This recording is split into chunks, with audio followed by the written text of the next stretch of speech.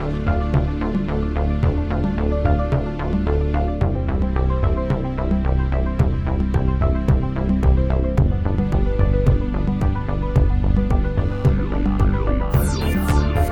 everybody, and welcome back to another episode of Adventures in DevOps. This week on our panel, we have Will Button. What's going on, everybody? Jeffrey Groman.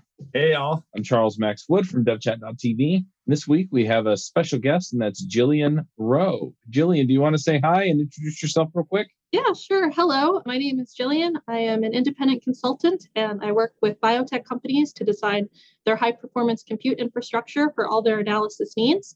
And lately, my main area of kind of research and interest has been enabling real-time data visualization of very large-scale genomics data sets. And the example of that I always like to give is that I want for my scientists to be able to sit down, open up their browser, choose a data set, press a button, and completely transparently behind the scenes, without them even knowing what a cluster is, it starts to crunch all their numbers and analyze all their models and just generally do whatever needs to be done. Nice. That sounds pretty involved. It is. It's fun. Did you work your tail off to get that senior developer gig just to realize that senior dev doesn't actually mean dream job? I've been there too. My first senior developer job was at a place where all of our triumphs were the bosses and all the failures were ours. The second one was a great place to continue to learn and grow, only for it to go under due to poor management. And now I get job offers from great places to work all the time. Not only that, but the last job interview I actually sat in was a discussion about how much my podcast had helped the people interviewing me. If you're looking for a way to get into your dream job, then join our Dev Heroes Accelerator. Not only will we help you get the kind of exposure that makes you attractive to your dream employer, but you'll be able to ask them for top dollar as well. Check it out at devheroesaccelerator.com. Cool. So, I'm not even sure where to start. Where do you start? Like if you start pulling something like this together, where do you start? So I would say you have to start from the data, like with all data science. I work specifically in bioinformatics, but I think this would be true of any data science field. You have to have data. Somebody somewhere has to be generating data. And depending on what kind of data you're generating, it can come from basically anywhere. You have people generating data on like climatology, on cloud patterns and weather patterns and things like that. I work mainly in bioinformatics and genomics.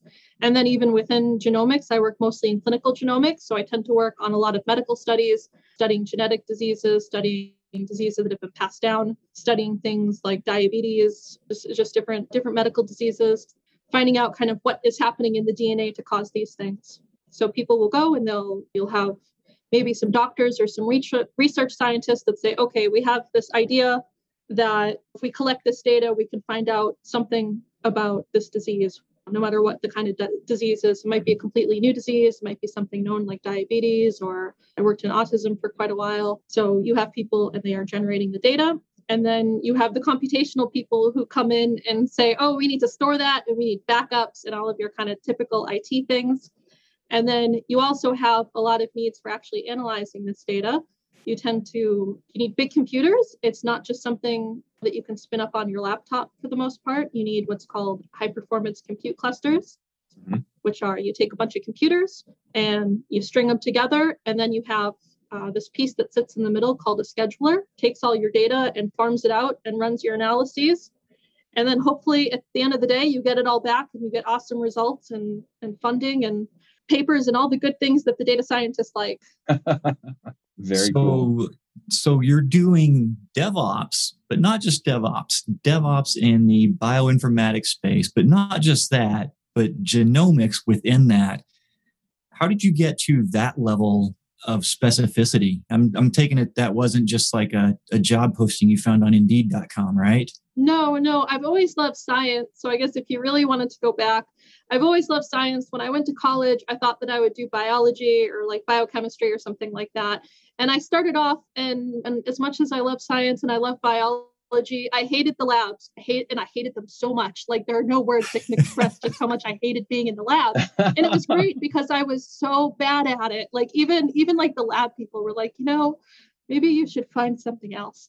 So at that time, bioinformatics wasn't much of a thing because this was longer ago than I'm willing to admit. And I wound up switching over to computational neuroscience. That got me a lot of kind of background in imaging and in different diseases of the brain or kind of different neurotypical things that happened. I worked a lot with autistic children for a while. I studied a lot of different diseases. I studied specifically these things called MRI, which are where people actually go and they take pictures of your brain. And it's like the coolest thing ever. So if you ever want to have any pictures of your brain taken, go try to find like a research study that you can be a control for. And you too could have pictures of your brain. So I did that for quite a while. And then I wanted to do grad school, and I wasn't really like that sure what I wanted to do. And I found a cool looking program that was bioinformatics. And I thought this would be a really good opportunity for me to kind of get a little bit more back on the biology side without having to do the lab, because I hated the lab. It's so bad. So I did my master's degree in bioinformatics, and I wound up getting a job in a bioinformatics core of a medical college. And then that kind of started me on the clinical genomics path. And initially I started off as doing more data analysis, but I like to think of it as kind of over time, I got like more and more meta. So initially I was concerned with the data. And then I was like, I want to know about the tools that generate the data. And then I wanted to know about the tools that generated the tools that generated the tools. And then I was like, what is this high performance compute stuff? And I was really lucky. I was in a very, like welcoming and collaborative environment. I spent a long time in academic research, and people tend to be very open. And so there's always somebody that you could go talk to, and you can be like, tell me about this thing that you're doing. So that was a lot of fun. And I wound up working with the IT team quite a bit. And then they formed an advanced computing department, it's a bit interesting because I guess kind of like your old school IT departments, they can't deal with data science people because kind of the historic like processes and ways of working and sitting down and scoping things out for 5 years, it doesn't work in data science. You'll buy a new microscope or a new sequencer and goodbye, all your processes, they're gone. So they actually had to form a new team within IT just to deal with the biologists and the clinicians and doing the research. And so then I wound up working on that team for a couple of years. And that was what really got me into the high performance computing. And that's kind of like DevOps before DevOps was a thing, I think, is the high performance computing. I still do quite a bit of that. This was, before cloud and before all of that. And when I did that, I got really into this kind of idea of you can't just have the data and the knowledge of how to run the analysis to actually make it run within a reasonable time frame. Like one of the most common problems was that people would come to me and they would say, I've developed this analysis and I did it on this subset of my data. And now like I've kind of scoped out the timeline and it's going to take another year to run. And I had, and you can't have that kind of turnaround time. It doesn't work out. Nobody would have jobs anymore, and then that wouldn't be good. So what we would do is we would kind of take their analyses, break them apart, and figure out that kind of logic for actually optimizing them to get them done within pretty much as quickly as possible, within a good time frame as possible, sometimes getting even more analysis out of it because we were able to run it faster. And yeah, I've pretty much been on that path ever since. And then I guess at some point after that, these cloud companies started to come along, AWS and Google Cloud and things. So for the last couple of years, I've been really focused particularly on AWS and working, especially with like biotech startups. I really enjoy working with them. I find them to be very, very interesting because you get these people that have this really particular subset of this really, really interesting thing that probably nobody else has even heard about. Maybe like 100 other people in the entire world study this particular family of genes, of proteins, of, you can just keep on going down and down and down that line. There's no level in biology that's too small. And so many of them now are able to go out and either become freelancers or form their own companies and all of these kind of things because they have this cloud computing infrastructure. You don't have to buy a data sensor. You don't have to hire an IT team anymore. So I find all of that to be really, really interesting. So I'm really curious to sort of go back to something you just said. So I think for a lot of our listeners, they know that I come from the security space, and we've got a whole ton of data. A lot of it comes, a lot of it's logging data coming off of different tools or different hosts or firewalls or you name it, right? I mean, we IT people, we love to build things that log, or we like to build applications that log, right? That's what we like to do. We like logs, but then you got to do something with it if you actually want to get some value out of all that log data. So, and I feel like what you were just saying really melds with this, because I think there's a lot of people out there that have just huge data sets and start to do a little bit of analysis. Maybe we'll take a sampling of that data and we'll get it into some kind of a format where we maybe slip it into like a pandas data frame, right? We're sort of just weekend warrior trying to just work through this and figure out, okay, what's in this data? Is it interesting? What can I do with it? And then you start to figure out that, yeah, there's some really interesting stuff here. But then you hit that wall of, well, now what? So I've got some interesting stuff. I can put it into a database, but then I'm running out of resources, or I'm trying to put it into a data frame, but I'm running out of resources, or I'm putting into this and I'm running out of resources, and I don't know what to do because, right, we're not data science people. We don't have a lot of experience in these, high performance computing environments and stuff like that. Like, what would be like the next step? After you sample it, you do some analysis and you figure out there's some really cool stuff here. If I just could analyze it faster than spending the next 6 months waiting for it to come back. My answer is always build a cluster. And like, if it's not build a cluster, it's build a new cluster, or maybe build a bigger cluster, or add more nodes to the cluster that you have. But I get that wasn't entirely the answer, but I mean that really is the answer that I would start with. So okay, don't worry, I'll give you a real answer now. So I would say, like, kind of look at your preferred framework. In kind of my world, that tends to be the Python people like pandas and the NumPy and the PyData kind of universe, and the R people like the tidyverse, right? So I would say if you're using Python, there is a really great library called Dask that actually, what it does basically is it's meant to be like a transparent sort of API that goes on top of the pandas library and allows you to do, essentially high performance compute infrastructure, but do it in this very programmatic way that feels very natural to biologists or to anybody who's doing any kind of data science, anybody who's in this data science space. And if you're in R, then it's pretty much the same thing. I would say start to set up something like Apache Spark, and that's quite like compliant with the tidyverse. And just get started with these. You can get started on these. You don't have to have a high performance compute infrastructure just to learn a bit about these. You can start them on a single node and maybe just start timing the iterations, like, okay, how much data can I actually handle? And then I would say the next step would be to start to look at some of these technologies that allow you to have these data frames, but you don't have to read them all into memory. So that's a big thing that gets people, is that they'll have this really huge data set. And they're like, well, we have the 64 gig node. Why can't I just read it all into memory? And it's like, well, that even some of these data sets, they're getting to be too large for even some of these kind of things. So now there's starting to be all these new file formats that essentially they'll kind of split the work into two parts. So instead of something like pandas that says, I'm going to read the data frame and just stick it in memory, instead it will create almost like a poor man's database. Like, okay, that's not very fair. It's, it's more like a kind of a simple database that's on disk.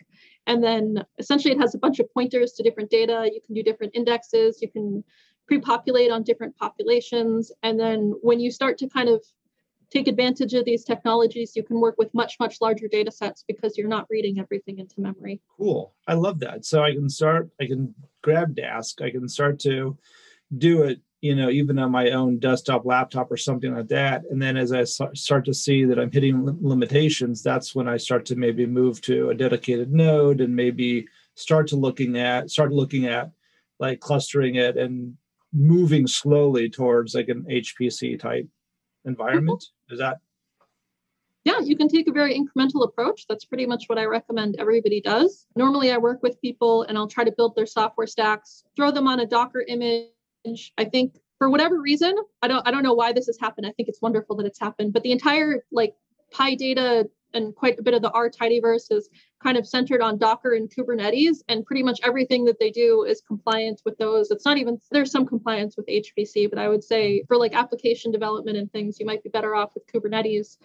And so, for example, Dask has a really nice Kubernetes implementation. There are a lot of different data science communities that are starting to really like kind of hammer in, and they're building tools and processes and build pipelines to say, okay, so for example, there's a group called Pangeo, and they really specialize in the climatology space. And some of them are also within Dask because, there's quite a bit of overlap with these groups.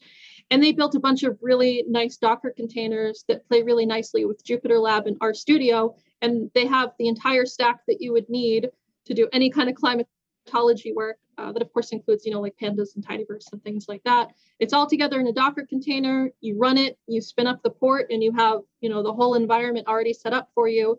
And then because that's in a Docker container, everything is also compliant with these kind of Kubernetes or HPC systems, where you're like, well, I want to run the same software set, but I just want it on a bigger node, and then you throw it on a bigger node pretty much. Cool. So your first answer was build a cluster, and you were laughing, but I think there's probably some truth to that as well.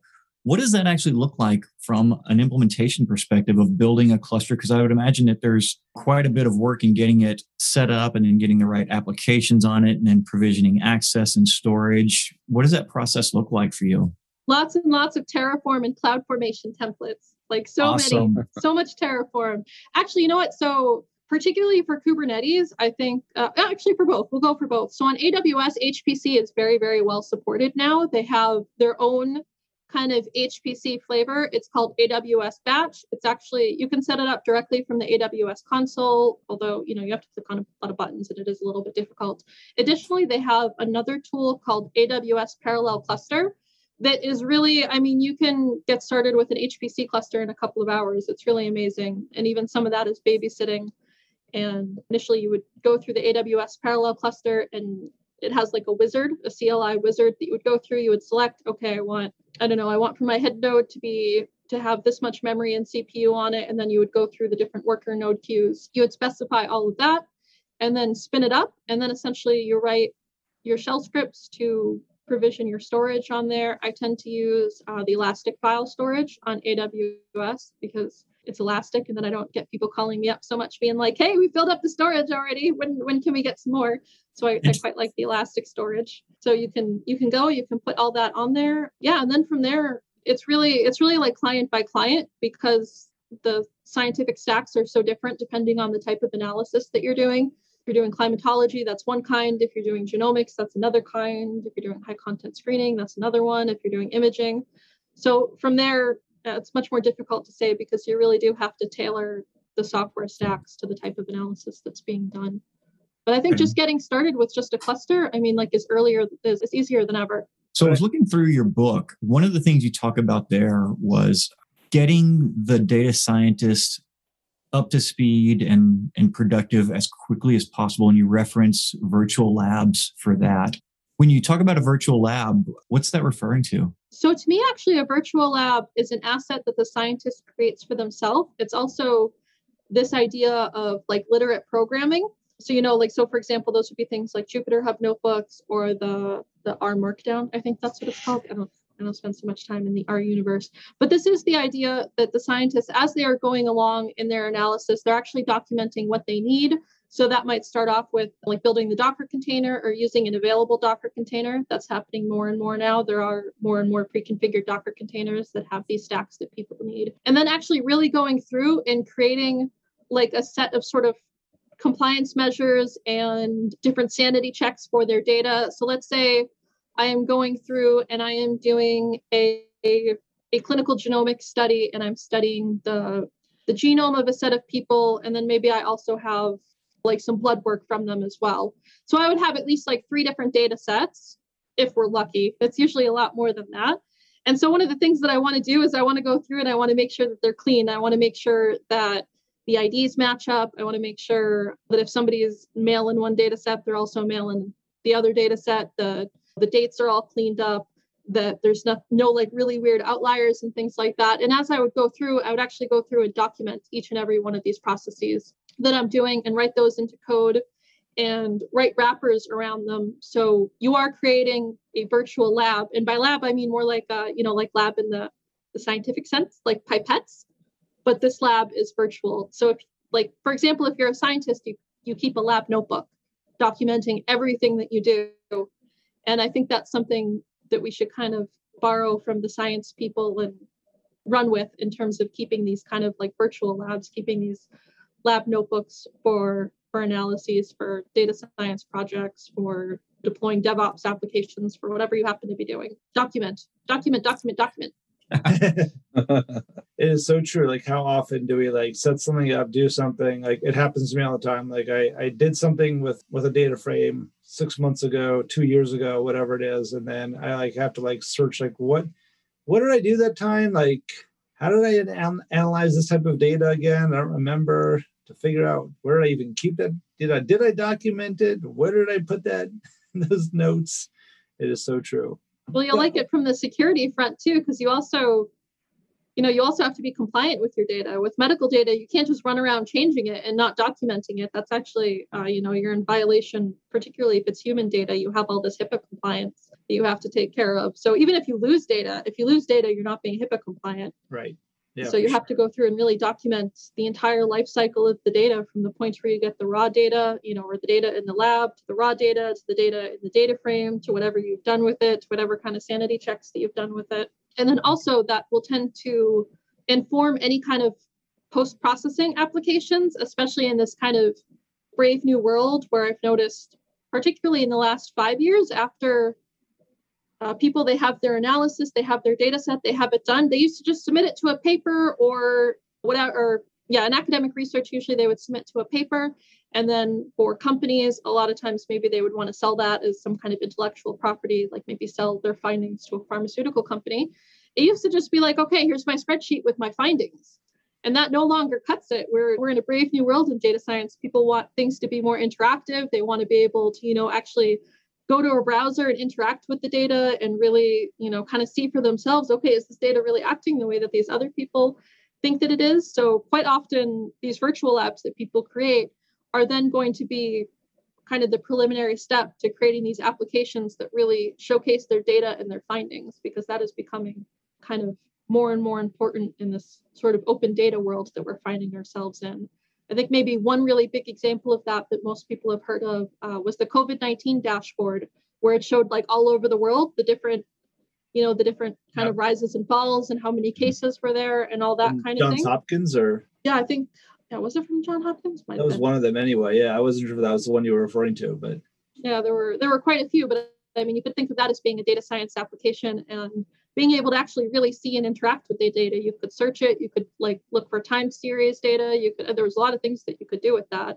And that's really what's being expected more and more and more of any researchers or any kind of data scientists or anybody. And I found particularly in biology, for whatever reason, biology is like the last holdout in the sciences where we don't train our biologists in anything computational.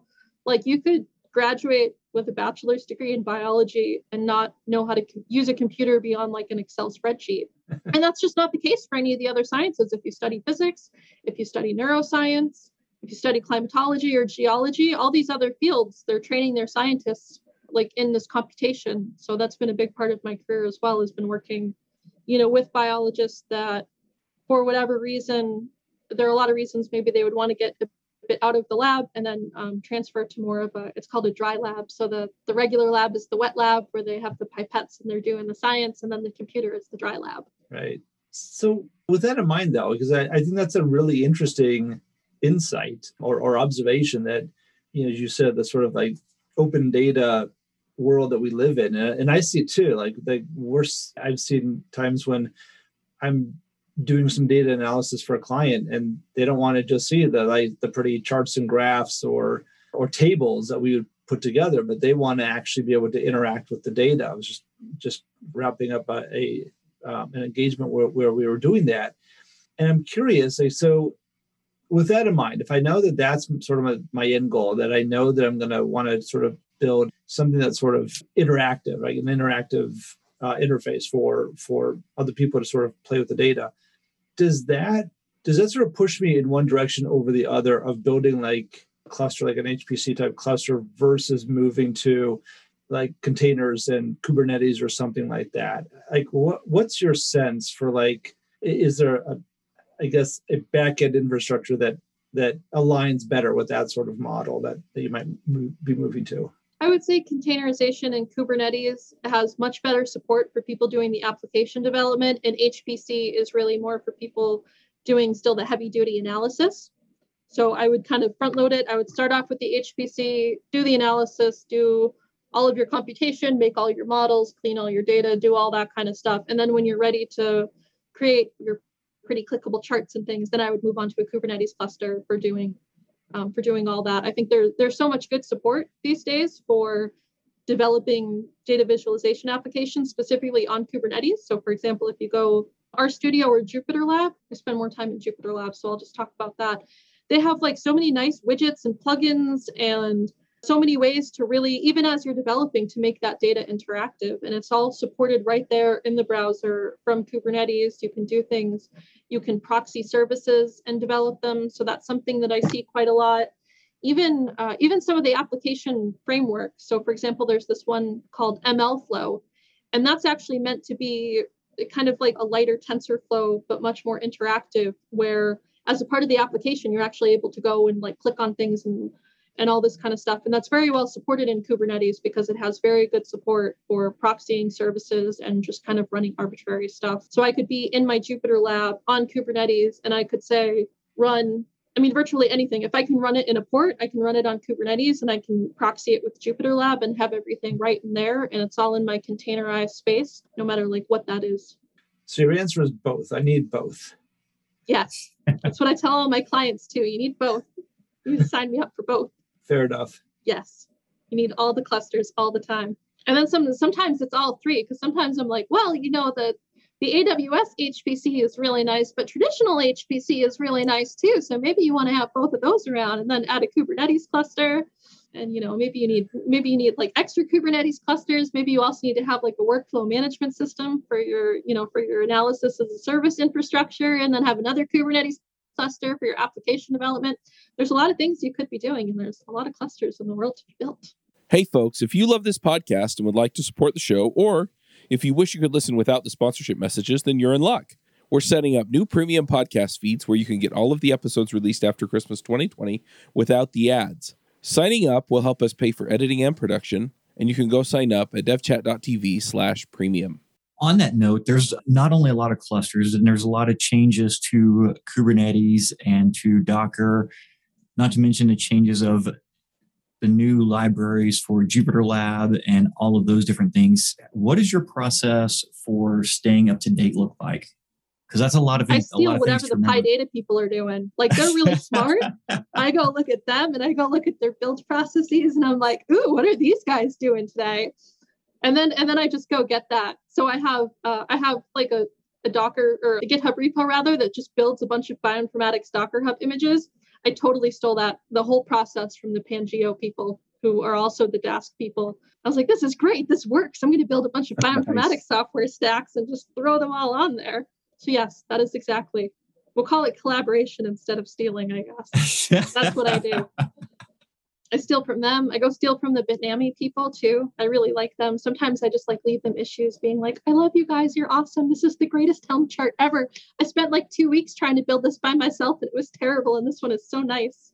Oh, that's a great idea. But that's true. Their Helm charts are just phenomenal. They're beautiful, aren't they? They're like this thing of mastery that I love Bitnami. Yeah. If you look at my Google search history, anytime the word Helm is in there recently, it includes Bitnami also. Yeah, of course. Bitnami Helm Nginx, Bitnami Helm Airflow. So whenever you start working with a new team of data scientists, what's the learning curve from their perspective look like? It really depends. I mean, I've done high performance compute training for people that have never even touched a terminal before and are like afraid of their computers.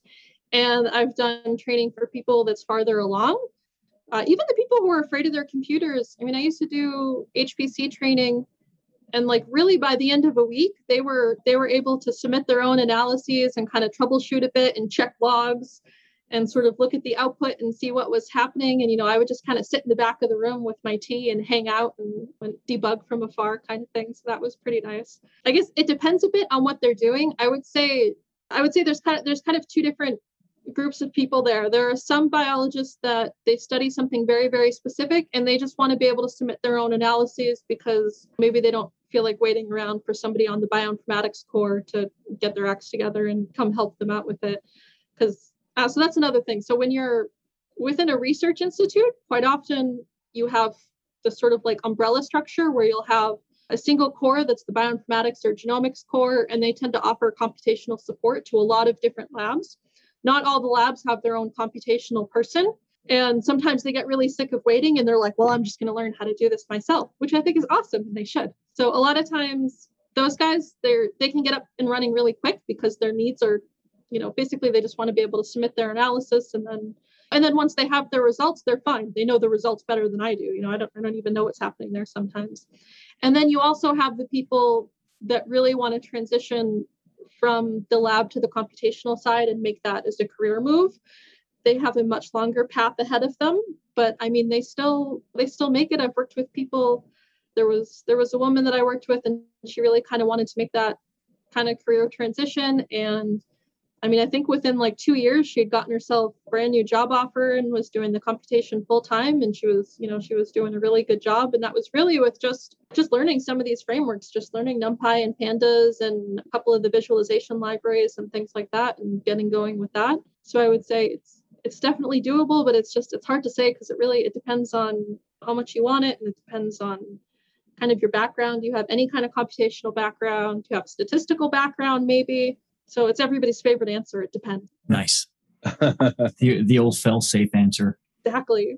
So one thing that sort of strikes me though is, it sounds like, and my guess is that in bioinformatics, you're probably looking at labs that that must have some kind of research budget to be able to afford, right, the computational resources of AWS. And like you said, I mean, you're talking about probably spinning up a lot of different things, maybe even within your own data center, maybe within AWS or another cloud. Do you run into, because this is what we see a lot, what some of the challenges I see on a lot of my clients is that, they're not always well funded, especially for like a science experiment of, hey, let's start to take a look at these logs and see if we can do better analysis. And in my world, they run up against, well, wait a second, we've already spent a whole bunch of money on Splunk, and now we've already spent money on these other tools, and now you want us to what is this going to cost? And we're all sort of scratching our heads saying, well, we don't know, because like we've just been talking about, you sort of have to start small and grow, and you don't really know what the budget even has to look like, because who knows where this is going to end up in 6 months. Do you ever, do you get involved with, or do you see those types of conversations or those challenges of just trying to figure out, well, how do we budget for this? Yeah, budgeting is always a struggle, especially with the cloud, because you don't always know how much you're spending. That's the point, is it's on demand, it's elastic. Exactly. People ask me, well, how much is this going to cost? And I'm like, well, I don't know. How much analysis are you going to do? It could cost nothing. It could cost everything. As far as I know, there's really no limit. And then we go through the AWS simple calculator, which is not so simple. So we will sit down with people and kind of try to project out their costs. Like, okay, if you're running this many nodes for this long, and try to do some cost savings programs with them. Like we'll do like reserved instances and put life cycle policies on their storage and on their S3 buckets. For the clusters themselves, I tend to do, those are all productized services that I offer, and I have, templates and things, and I spin those up, and that's just like a one-time cost. And then if they want ongoing support, we talk about that. Yeah. I think you sort of proved my suspicion or my experience as well, is that it's tough. It's not easy to do. Yeah. And there's quite a bit of luck involved as well sometimes. Yeah. And you don't know, like you sort of think, well, maybe this will stay small, but then it expands. And I guess we should always assume it's going to expand, because it always expands, but you don't know what that expansion is going to look like. Is that expansion going to look like, a few $1,000s a month, or is that expansion going to look like $10,000 a month or something? And it's just, I feel like that is definitely one of the challenges that we see. Yeah, I try to sit down with people and do like, okay, what's kind of the lowest amount you think you'd be using it? And it's also not even just like the computational costs, it's also storage costs as well. And then, do like a low, mid, high, and do the projections for a year. And I'll try to sit down with people and do that. Setting up the cluster is pretty straightforward, though. I press some buttons, they have a cluster, and then I move on. Those are the easy ones. Yes. So one of the things you commented in your book about was backed up, version controlled, annotated data sets. And the example you give was a data scientist who may or may not be fully caffeinated that does an incorrect join and overwrites a data set. How do you... Shocked by how often that happens. Like, I can't talk about the times that I know that it's happened because I have signed some very scary non-disclosure agreements, but it happens quite a bit. That's actually reassuring, because I lose a surprising amount of data. So it's nice to know that I'm not the only one. Of course, misery loves company. Right. We need support groups for the data scientists. Oh, I just lost a bunch of data. What do I do now? So how do you help them out with that? Because do the data sets come in like known quantities, or do they show up in surprising locations, and how do you account for that? So the very first thing that I try to sit down and do with them if we're doing this kind of project is they have to actually figure out what their data is.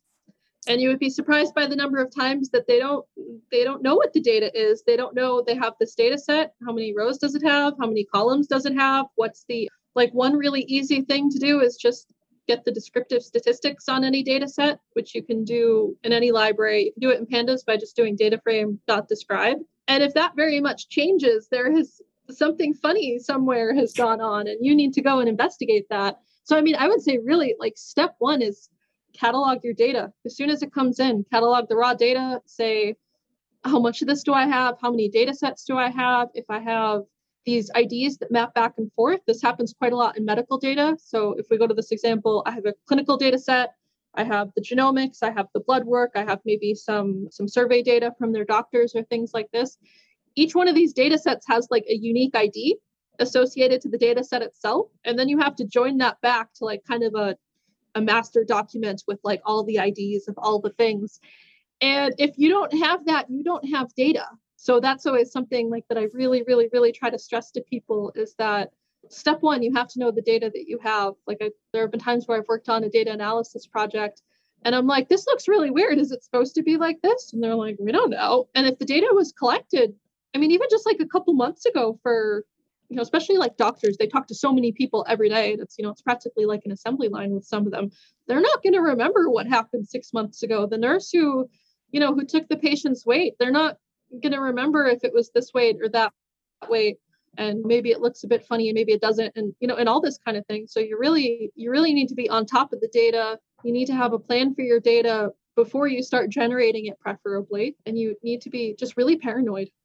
Paranoia is an excellent personality attribute in a data scientist. They should be deeply paranoid all the time about everything. So it sounds like a lot of it is just formalizing the process before you even get started. Yeah, formalizing it, documenting it as soon as you get the data. I always try to encourage people to write wrappers around their data set. So instead of doing, using the read CSV from pandas, generate their own that does sanity checks on the data. If you know that the mean of this data should be within this amount, go and check and make sure that the mean of that column is what you think it is and have that as a sanity check. And if it's not there, throw an error and throw the date and the time and make sure that you're recording all this so that then you can go back and you can say things like, well, I know when I read it in on, last week, it was correct because I wasn't throwing these errors, but now it is.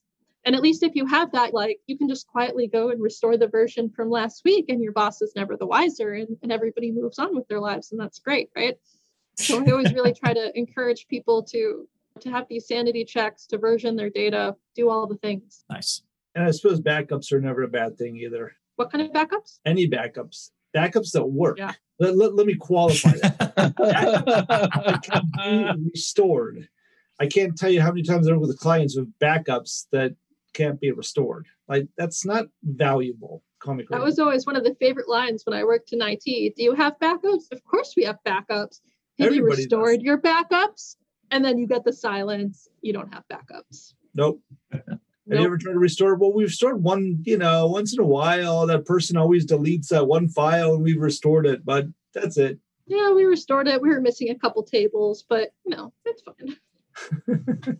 Yeah. So good processes, good documentation, right? Mm-hmm. Yeah, it's interesting. I guess if you're not, for those who aren't working with production data, that if you're sort of just in your own little, world or group or something, and you've got your data, and you might be the only one doing the research on it, you may not have really good practices around that. And that's probably a lesson learned right there. Is it doesn't matter how many people are looking at it. If that's data that you're actually actively using, that's production data, and you need to have production processes around it as well. Yeah, it's so easy to just make a really simple mistake and save over the file, and then you've lost data that sometimes takes years and months and hundreds of thousands of dollars to generate, and just poof, it's gone. Cool. Are there other areas? I feel like we've covered a lot of ground, a lot of territory. I feel like I've learned a lot. So this has been great. But are there areas we haven't touched on that you feel like it's it'd be good to chat about? I don't think so. No. We talked about my favorite things, which are HPC and Kubernetes, and data visualization of, these large scale data sets and how you go about doing that. Those are all kind of my hot topics right now. Actually, that's pretty much all that I do. That's awesome. Oh, I have another thing to talk about. So I guess right now there's this really kind of interesting change that I've seen happening where a lot of researchers, they want to go out on their own because with cloud computing, it's actually doable. So they'll become freelancers or they'll get together with some other people that they've worked with and they'll form agencies. And I just, and I think this is like a very interesting thing that's happening. And then they need this like analysis as a service type infrastructure. This is something that I'm seeing kind of pop up more and more. So maybe they already have an analysis that it's in production. They have all the steps. They know you run A, B, C, D, and then you get E. And, and I'm starting to see that pop up more and more. So I find kind of the processes and things around that to be very, very interesting. I'm kind of curious, have you guys seen that in like any other kind of data science spaces? That's interesting. So like, does that mean that like they'll set up their infrastructure for data analysis because they have found like a certain type of analysis is repeatable, like between clients? So like it's really just like literally like import the data, run it through it, and spit out the results type of a thing. And oh, interesting. I have not seen. I'm seeing that as like an outside party coming in and saying, hey, we can analyze your data or we can provide this type of analysis. That's sort of, I guess, sort of pre-built. And no, I haven't. That's really interesting. Well, it involves a lot of logging data because you have to have the logs in case things go wrong. You need to be able to go in there and check and see what happened and all this kind of stuff. Yeah, I think it's very interesting. It's happening a lot in the field of personalized medicine is where I really see it popping up. So the example with that would be, say I'm kind of in the unfortunate position that I have some kind of cancer.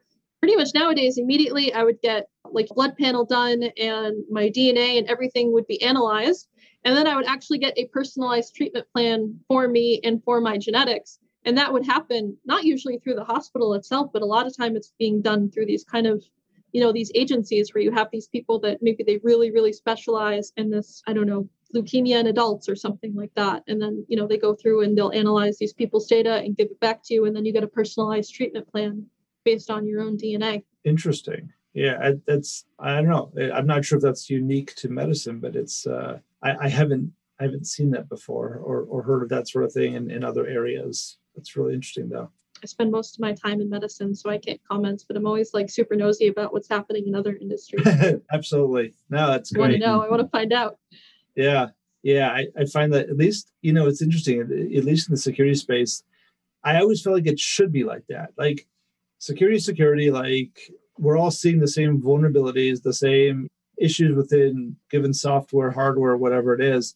And yet each environment is unique enough that yes, the vulnerabilities are there, but the pathway, there's enough stuff to make it unique.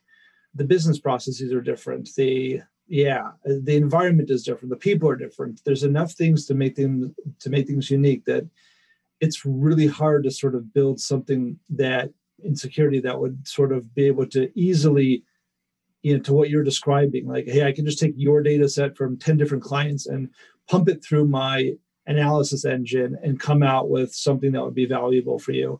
Yeah, I can't imagine how to do something like that, at least in my area of specialty, but I don't know. That would be really interesting though. You should try that because people are always have new and innovative ways to break things. So you would have to pretty much constantly update any kind of model that you had going on there. And then you could set up a whole infrastructure around like piping data to your model. And then the model reanalyzes whatever comes in and sees what kind of securities happen. For sure.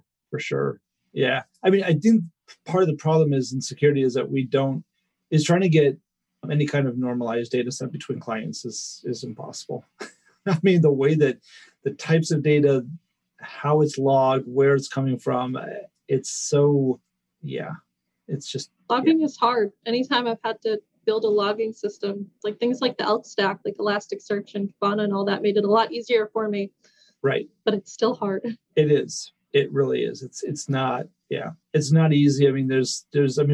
We should probably have a podcast just on logging and how difficult it is to put together a logging infrastructure and how much like just infrastructure and people time it takes to build a logging infrastructure that that works consistently, like it's just a well-oiled machine. Mm-hmm.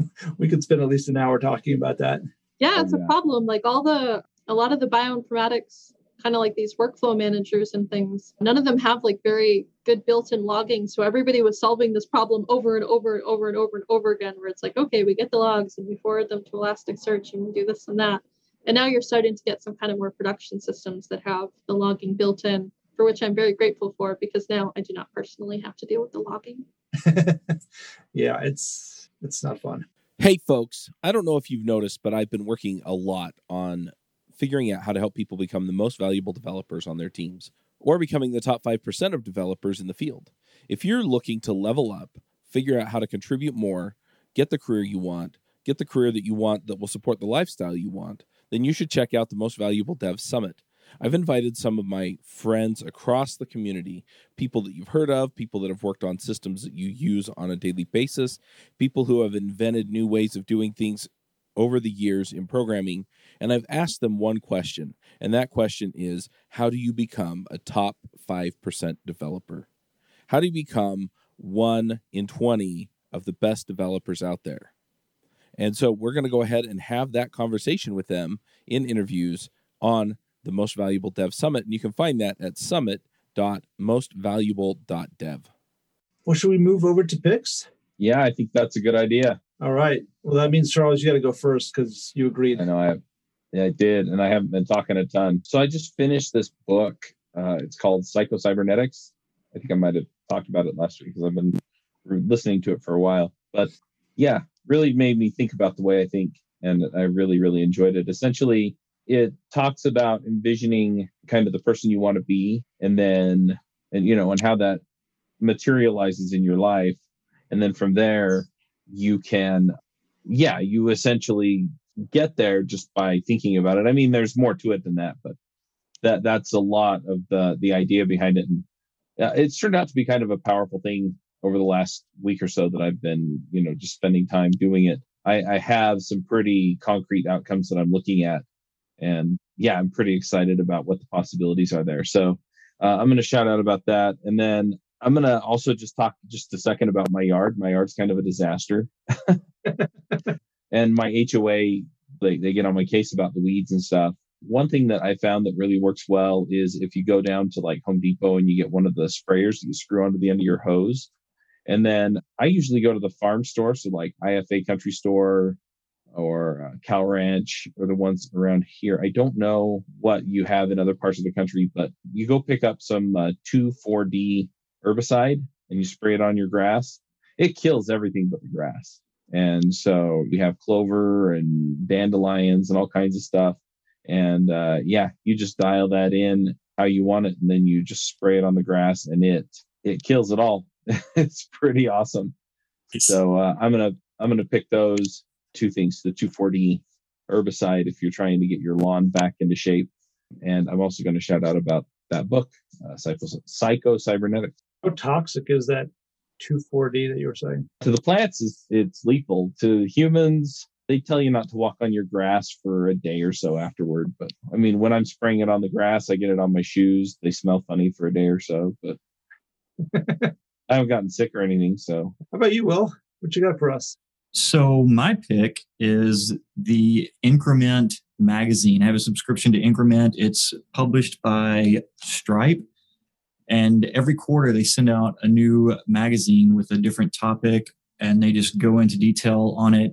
And it's one of the few things that I read on a regular basis, just because each episode has all this great info, whether it's Kubernetes or containers or on-call management, all these different topics. And they interview different people in the industry on those. It always brings in great insight, and I always end up learning. As a matter of fact, there's quite a few episodes that have been the basis for some of the YouTube videos I've done over on my YouTube channel. And then new this month is a crossword puzzle with all the clues are different DevOps questions and topics and stuff. And that's probably the first crossword puzzle I've done in, I don't know, maybe 20 or 30 years. It's fun. Yeah, Awesome. so increment.com. Increment. Nice. All right. Last week I talked a little bit about the project I'm doing with my kids. This week they're between school and camp. So I wanted to sort of carve out some time from work and just, do something interesting with them. So we did we're just finishing up a project where we're using some, sort of hobby wood that I got from Bell Forest. And we're doing an epoxy project, it's just these small square, 12 inch by 12 inch. But what I did was some of the wood was this just sort of became these rectangle, almost like a wafer. And I picked up, so my pick is, I don't know if you guys are into woodworking at all, but I picked up a scroll saw that I thought the kids, because a scroll saw, if you've never used one, is sort of sounds and looks sort of like a sewing machine. It's just is sort of what it sounds like. And this brand Wen, W-E-N, is, you get it on Amazon. You can get it, I think, at some of the big box stores too. But they're really inexpensive entry level, but really have some good features. It's just become this brand of really good hobbyist type stuff that you can really, is more affordable to get started. And so it's a bit of a win and a loss. The kids were really excited about it until they saw that it does take some effort to actually push hardwood through a scroll saw. So they watched me do most of the work, but I think maybe we'll end up getting them to do some of that too. So anyway, I'll probably put a link for that in the show notes. But it's been fun. It's been pretty cool. I think they've enjoyed it as well. So Jillian, do you have? I know the guest. I'm not sure if you heard about our we sort of do picks, which is just anything we want to sort of chat about. Could be technology related or not. But if you've got something, that I'm more than happy to hear you share. I think I'm just going to choose being outside. I escaped the city to New Hampshire, and I can be outside, and I can go to parks, and my kids can get out of the house. They're in camp right now. Well, not right now. They're not camp right now, but in general, they're in camp, and it's been great. So I think my pick is going to be shoving my computer in a drawer and going someplace with no internet. I think everybody should do it.